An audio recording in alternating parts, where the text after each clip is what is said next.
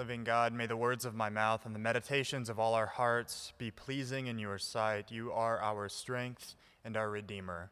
Amen. Please be seated.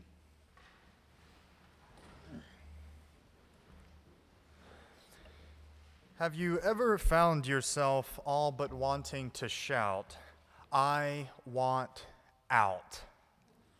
I sense that this is one of the strongest emotions we feel, and this was all confirmed for me last weekend at Costco, of all places. Let me take you there. I was standing in the food line. It was a long line. As you may have learned, Saturdays at Costco can be a mess.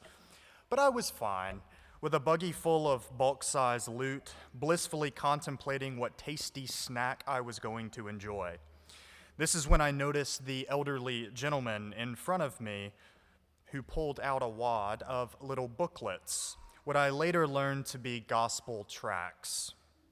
After a few moments of silence, our eyes met. "You know about Jesus, son?" he said to me. "Pardon?" I said, as I felt myself yanked down from the platonic contemplation of the cinnamon sticks to my left. "Do you know about Jesus?" he asked, as casually if he was just asking about my day. Yeah, I do." You ever read the Bible?" he asked. "All right, now listen here, buddy," I almost replied. I try to. I am not always the best at it, though.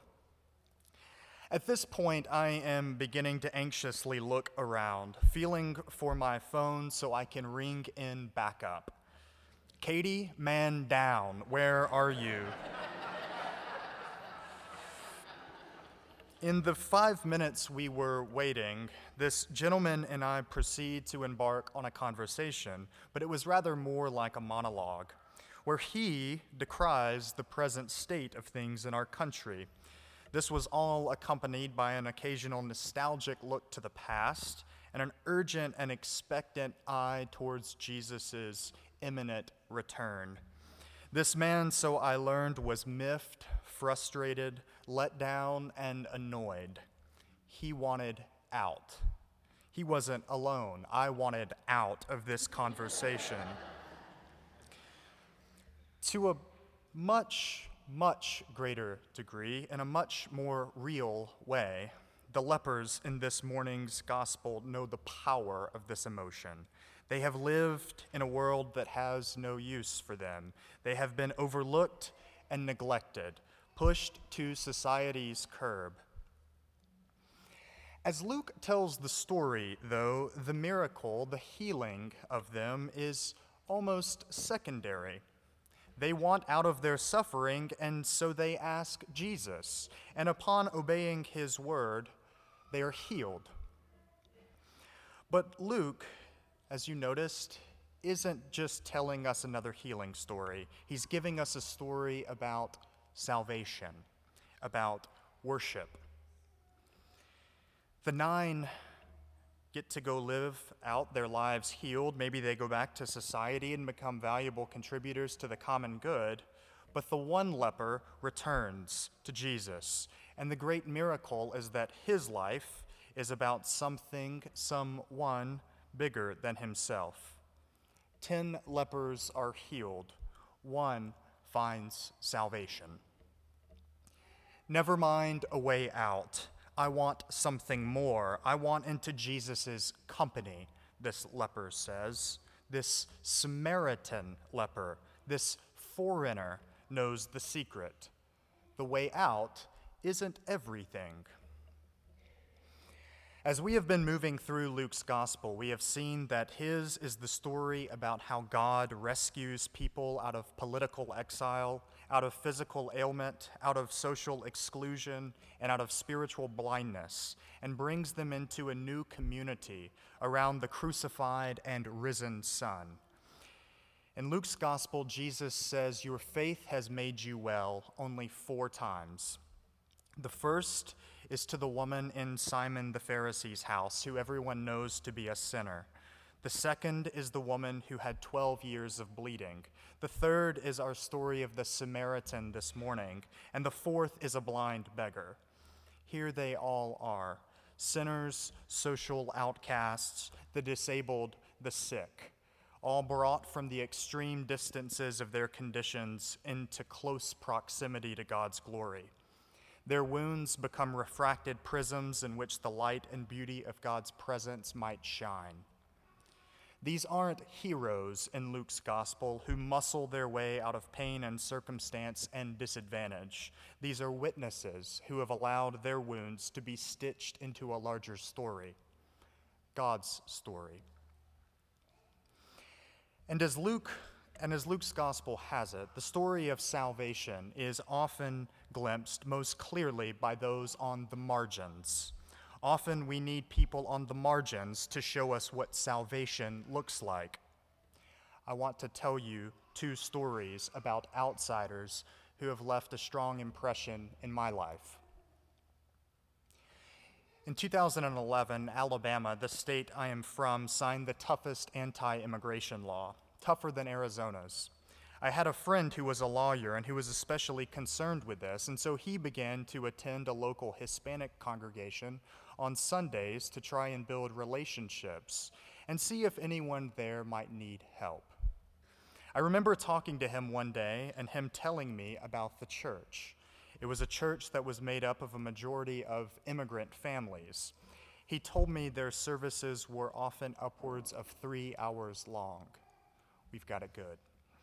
And this was all because of the prayers of the people. He said that amidst the fear and dread, there was one phrase he heard above all else. Person after person went up to the microphone there at the front of the church and said, "Gracias, Dios. Gracias, Dios. For Jesus, my job, for food to eat, for my kids. Gracias, Dios." My friend told me how he went there to help people who were in dire circumstances, and he left having learned for the first time what faith looked like. Gracias, Dios. Can you imagine? Second story. Not too long ago, I met a young man, Daryl, who had just been released from Allegheny County Jail. He told me his story about living on the run. Drugs and alcohol had gotten him into trouble.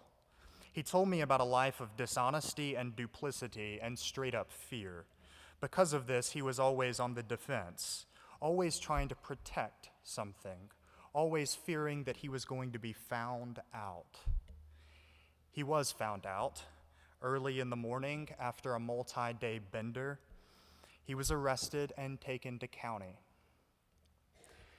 Daryl told me something that I will never forget about his first few nights in jail. He said, "I sat there in my cell, and I was the freest I've ever been in my life. I didn't have to run anymore. I could breathe for the first time," he told me, "like really breathe.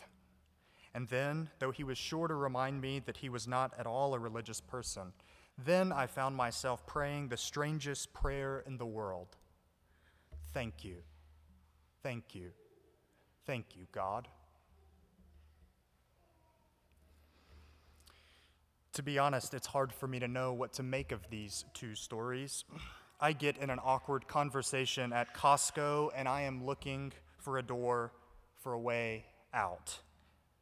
And I am humbled by people who ought to be hard-pressed for an escape, but who are instead all but bowled over by God's goodness, God's kindness towards them.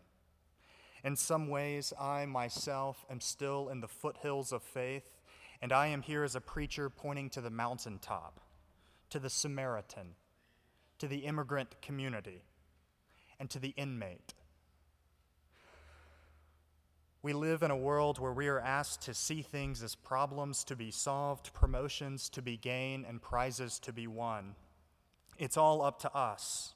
And if things don't work out, quick, the escape hatch, find a way out. We live in a world that no longer knows what the word bored means. We have escape hatches from every single moment. And into this tired and tense world, as the pressure of performance prompts our escape, there comes a word from the margins, from the outsider, a word arresting in its simplicity. Don't worry about the way out. Just for this moment, try not to worry about it, they might say. Follow us.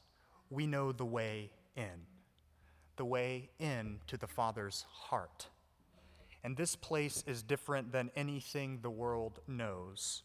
You'll never want out when you are there. Well, how do we get there? We are ready, we might say. It's easy.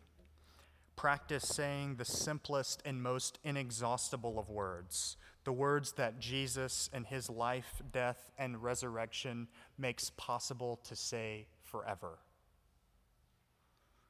Gratias, Dios.